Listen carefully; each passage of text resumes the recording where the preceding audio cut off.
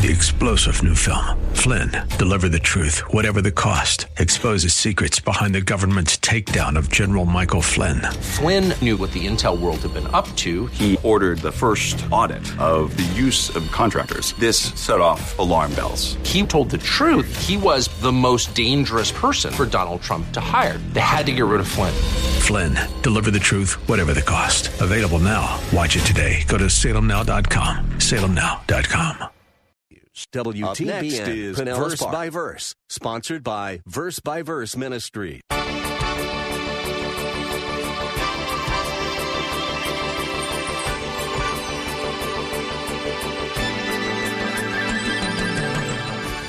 Let me take you quickly through 1 Corinthians. Let's look at 1 Corinthians, and let me just show you some of the problems that this church had and how it affected them as a body of believers. Paul opened his first letter to them by actually rebuking them.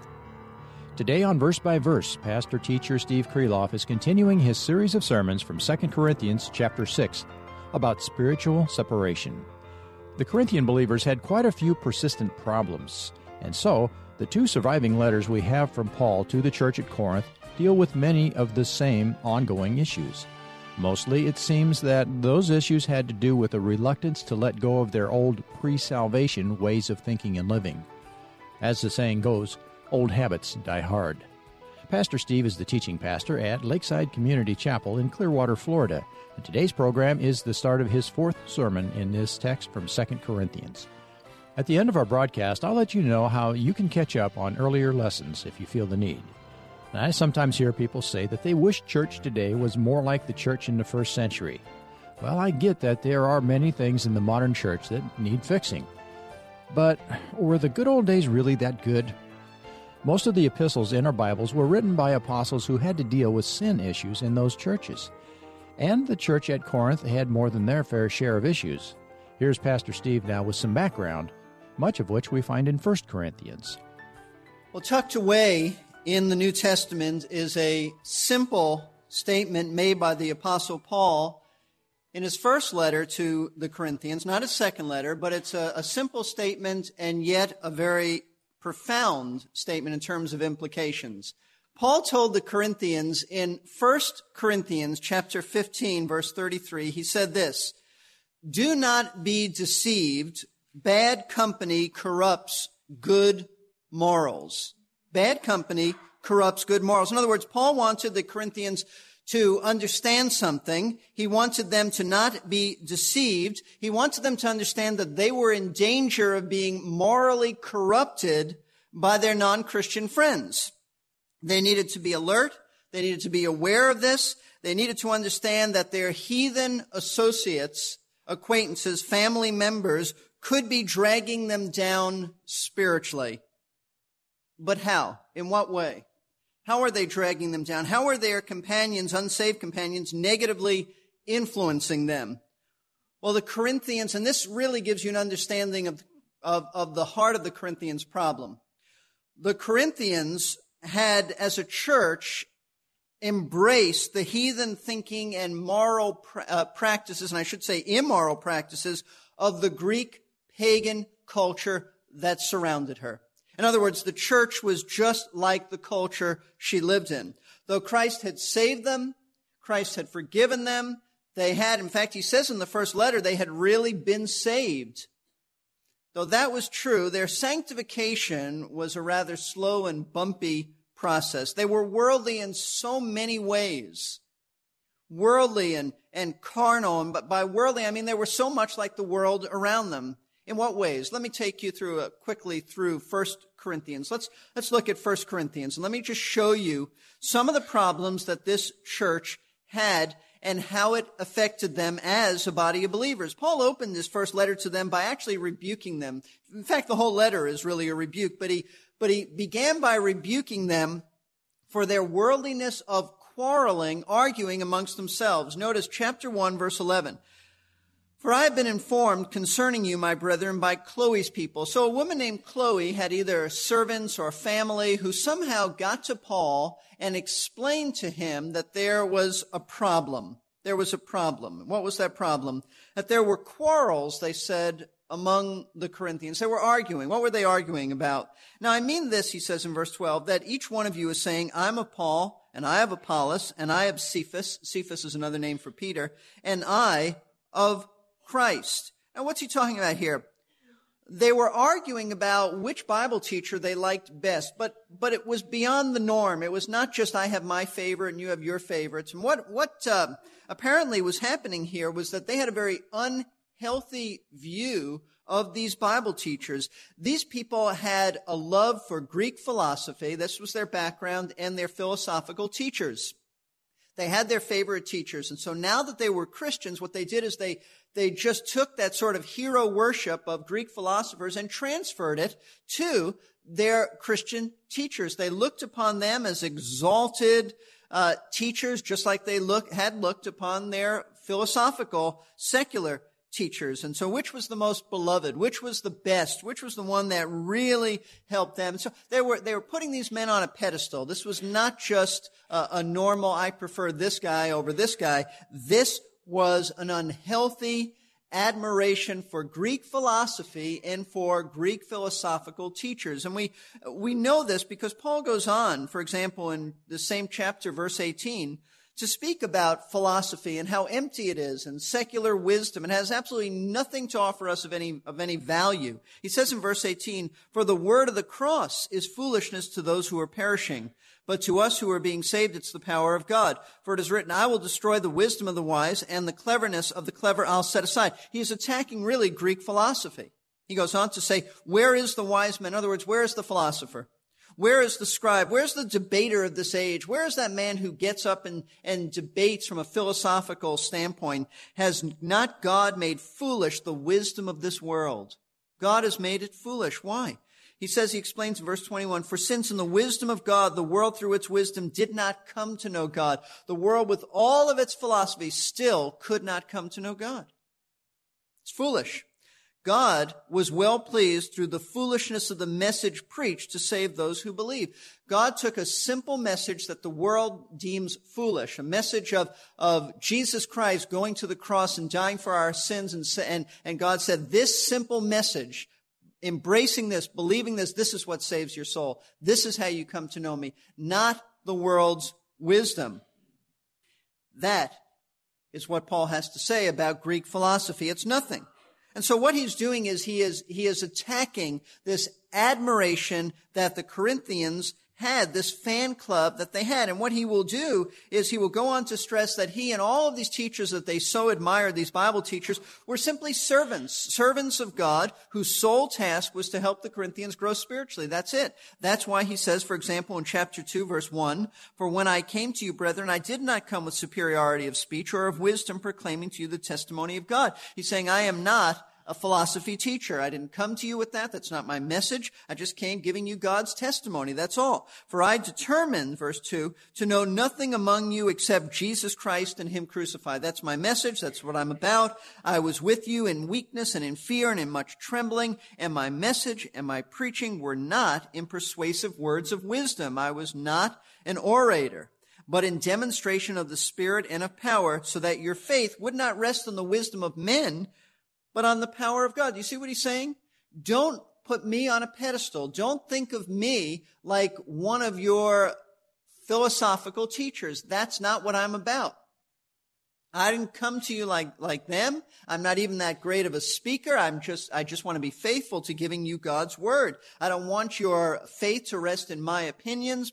I want it to rest in the word of God. He goes on in chapter 3, verses 5 and following, says, what then is Apollos? That's a great question. You admire this man. What's so big about him? And he said, and about me. And what is Paul? Here's his answer. We're servants through whom you believe. That's it.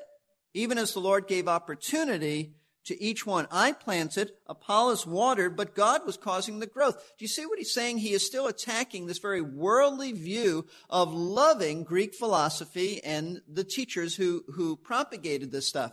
And his message is, don't be that impressed with us. It is God who did it all. I came in, I planted the church, Apollos followed me, he watered, he nurtured, there's some fruit that's being born, but we're nothing, we're just servants. And I think he highlighted this in chapter 4, verse 1, when he says, let a man regard us in this manner. Here's how I want you to think of me. When you think of me, Paul said, don't think of me as a great Bible teacher. Don't think of me as a philosophical teacher. Just as a servant of Christ and a steward of the mysteries of God. That's all. I am a lowly servant. And the word he used here means an under-rower. He was at the bottom of the deck of all those galley slaves. He was on the bottom. That's all. That's what his life is about. So the Corinthians were very worldly in that they exalted these spiritual teachers like their heathen neighbors exalted their secular philosophers. Bad company did corrupt their good morals. They had a difficult time escaping from the culture they lived in. Secondly, the Corinthians were also quite worldly in their attitude towards immorality. Not just in immorality, but in their attitude. Notice chapter 5, verse 1. It is actually reported that there is immorality among you. So Paul had heard, though he was not there, he had heard that there was an immoral situation that was going on. And probably several of them, quite frankly. But he says, an immorality of such a kind as does not exist even among the Gentiles. Even the pagans would be abhorred by this. What was it? That someone has his father's wife. That there was a man in the church who was having intimate relations with his stepmother. Now, that's bad enough.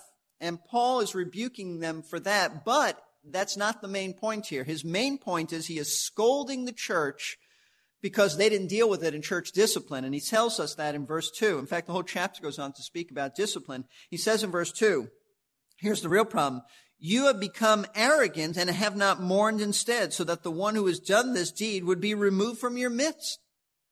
What he's scolding them for is having an attitude of tolerance and open-mindedness. And in not dealing with this sin, they prided themselves on being very broad-minded, that they could be very accepting. And Paul rebukes them, scolds them for this. Why? They're just like their heathen friends. They wouldn't dare speak against immorality. Bad company did corrupt their morals. Another area of worldliness the Corinthians exhibited was in their culturally accepted, just like our culturally accepted practice, of trying to resolve conflicts by suing people. He says in chapter 6, verse 1, does any one of you, when he has a cause against his neighbor, dare to go to law before the unrighteous and not before the saints? What he's rebuking here is not lawsuits in general, but he's rebuking the brother who takes another brother to court to solve his problem. That's why he says in verse 2, or do you not know that the saints will judge the world? I mean, we're going to judge the world. Why can't we deal with the problems in the church? If the world is judged by you, are you not competent to constitute the smallest law courts? If you're going to be judging the saints or judging the world in the future, why can't you handle your problems now? Why can't you resolve your conflicts? Even if necessary, be cheated rather than hurt your testimony. Now, they were very worldly like that. And we won't take the time to go through all of the worldliness of the Corinthians. I think that gives you an acceptable taste of their problems, but they were worldly in other ways. They're very unloving, just like their heathen neighbors. I mean, that's why 1 Corinthians 13 is in 1 Corinthians. It's because they were loving, they were self-centered. They had problems in their marriages, chapter 7. They had problems in their morality. And in fact, he finishes the book by saying they were so negatively influenced by pagan Greek thinking so as to accept a very serious false and heretical teaching about the resurrection and the afterlife. Folks, that's the problem. They were deceived because bad company corrupted their good morals. They were just like the people that they were they used to be hanging with, because they still hung with them even after they were saved. So the Corinthians were living proof of this truism. Bad company corrupts good morals. So what's the solution to this? In chapter 1 all the way through 1 Corinthians, Paul highlights the problems, but it's not until the second book, 2 Corinthians, in which Paul gives the answer to how you deal with this. And that's what we've been studying. So let's look at 2 Corinthians chapter 6. Verse 14 tells us the answer to their problems. He tells us in verse 14, do not be bound together with unbelievers. That's an important, critical statement in the Word of God. Paul commands them to separate themselves from unbelievers. And as he develops this thought of separation, it becomes apparent that he is referring to separation only in a religious sense. He is not referring to social separation. He is not referring to business or financial interaction separation. He's not referring to family separation. He is only referring to religious separation. This becomes apparent as we studied the passage. In verse 16, for example, he says, "Or what agreement has the temple of God with idols?" So he's talking here about something to deal with religion, temple worship, idolatry. He says, "For we are the temple of the living God, just as God said, I'll dwell in them and walk among them, and they shall be, I will be their God, and they shall be my people." So the point is this: you don't defile the temple of God by worshiping idols. And where Paul is going with this is he is telling them that because you have joined unbelievers in heathen worship, you have defiled the temple of God. So I want you to see that he's talking about a religious alliance. That's all he's talking about.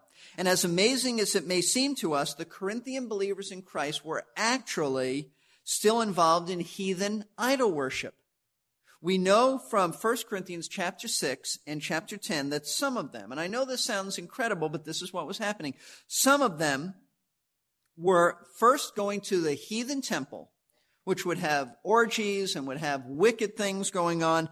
And they were going, what Paul says, they were coming first to the table of demons, because he said that an idol is nothing, but behind an idol is a demon. So they were worshiping these demons at the table of demons, and then they were actually gathering with other believers and observing the Lord's Supper at the Lord's table. I mean, that just sounds so unbelievable, but that's what was happening. And in chapter 6 of his first letter, he actually speaks about some of them having sexual relations with the temple prostitutes as part of their worship. He said, I can't join Christ with a harlot, can I? But that's what they were doing. There were about 1,000 temple priestesses in Corinth. Their whole city was centered around that kind of stuff. So by not separating themselves from participating in idolatrous worship, they had bound themselves together with unbelievers and were joining them in their heathen worship. And it was having an adverse effect on the church. Not only were they very worldly and carnal in these areas that we just went over and others, but it also, as Paul tells us in chapter 6 of this letter, it had also caused them to have a diminished love and for Paul, for the inspired truths he taught. They had no appetite for Scripture like they once did, and all this was going on. So Paul's primary point, and this is where everything converges on this passage, his primary point is to command the people to separate themselves from having spiritual fellowship with the unsaved of their city. He's calling them to sever all religious ties, no matter how difficult it might be. And the timeless principle that applies to us and every Christian is that this command prohibits us from having any kind of spiritual alliance with unbelievers. We are forbidden to be bound with non-Christians in the sense that we partner with them in a common religious experience of either worship or Bible teaching or evangelism. That's what this is all about. Now, this principle, though, has some very important implications, some of them which may prove very difficult in applying, but they must be applied if we're to obey Scripture. To separate from unbelieving loved ones and religious affiliations that we grew up with. That could be painful. It could result in some serious misunderstandings, some hurt feelings, some loneliness, isolation.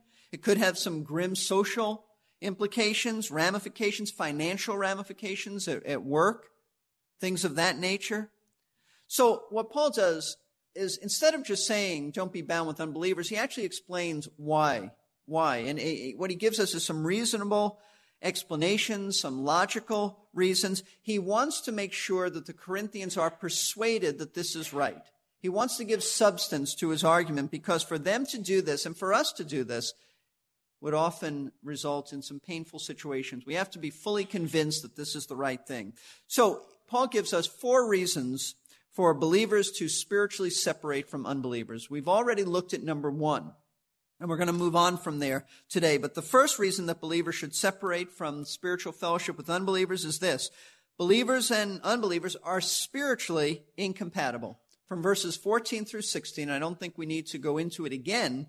From verses 14 through 16, though, we've already discovered that Paul tells us we have nothing in common with unbelievers spiritually. We have opposite natures, opposite leaders, opposite spiritual possessions, and opposite objects of worship.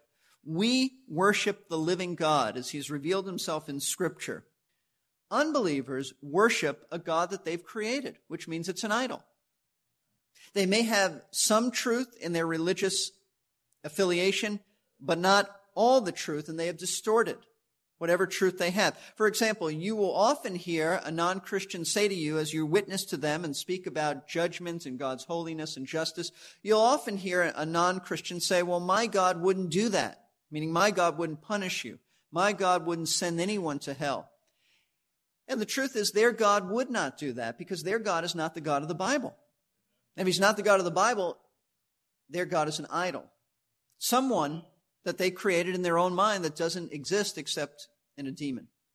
So we have nothing in common spiritually with unbelievers. We may have many things in common from a human interest perspective, but nothing in common spiritually. So therefore, we can't have any common spiritual alliance. Now let's move on. Let's move to the second reason why believers should separate from spiritual fellowship with unbelievers. Second reason, believers are commanded by Scripture to be separate from unbelievers. Not only is Paul telling us from a reasonable, logical point of view that it doesn't even make sense, it's irrational because you have nothing in common with them, but it's also a command from God. And we see this in verse 17. Paul writes, therefore, come out from their midst and be separate, says the Lord, and do not touch what is unclean. Let's stop there. In light of the fact that we are the temple of God, God dwells in us. We are his sanctuary. There must be a holiness to us. There must be a purity to us. In light of that fact, Paul now makes an application. That's why he says, therefore, this is his application. He tells us that because God dwells in us, and because we are to be holy, this involves taking some definite steps to separate ourselves from anything and anyone that would defile us. We're the temple of God. God dwells in us. And that's why we must not be defiled. When God tells us to do something or to not do something, he always has a good reason for that command. Just because he said so should be all the reason we need, but I love how he tells us that he has reasons for his orders. As we've been seeing from this text in 2 Corinthians 6, avoiding spiritual alliances with unbelievers just makes sense. Those kinds of entanglements always have a negative effect on our relationship with the Lord. I'm glad you could be here today for Verse by Verse, featuring the practical, expository Bible teaching of Pastor Steve Kreloff of Lakeside Community Chapel in Clearwater, Florida. Find out more about Lakeside at lakesidechapel.com or call the office at 727-441-1714. The website offers a map to help you get to Lakeside, as well as information about service times and the various ministries taking place there if you'd like to visit Lakeside. That's lakesidechapel.com or call 727-441-1714. At the start of today's broadcast, I said I'd let you know how to catch up if you've missed any previous broadcasts in this series about spiritual separation. If that's where you are, we offer all of our previous programs for free streaming or downloading on the Message Archive page at versebyverseradio.org. You should find today's class right there at the top of the page. If you need a different date, you can find it quickly by searching for that date using your web browser's search function. Let me pause here to say thank you to those who are giving to and praying for Verse by Verse. We could not do this without your support. If you've been thinking about giving, it's simple and secure on our webpage. Go to the giving page to find out how. That's at versebyverseradio.org. Or call that number I gave earlier, 727-441-1714. I'm Jerry Peterson. Spiritual separation is important. Lot persisted too long in thinking he could stay in Sodom and be a good influence. It nearly cost him his life, and Sodom was still destroyed. The Corinthian church was not the only example of God's people making the mistake of mingling their faith with the pagans around them. Israel's history consists mostly of doing that sort of thing, and that's ultimately what led to their exile. Despite the warnings of their prophets, they continued to mix with, rather than witness to, the surrounding religions. And they got tempted to be like them and finally did become like them. Next time on Verse by Verse, Pastor Steve will show us the connection between that history and Paul's warnings.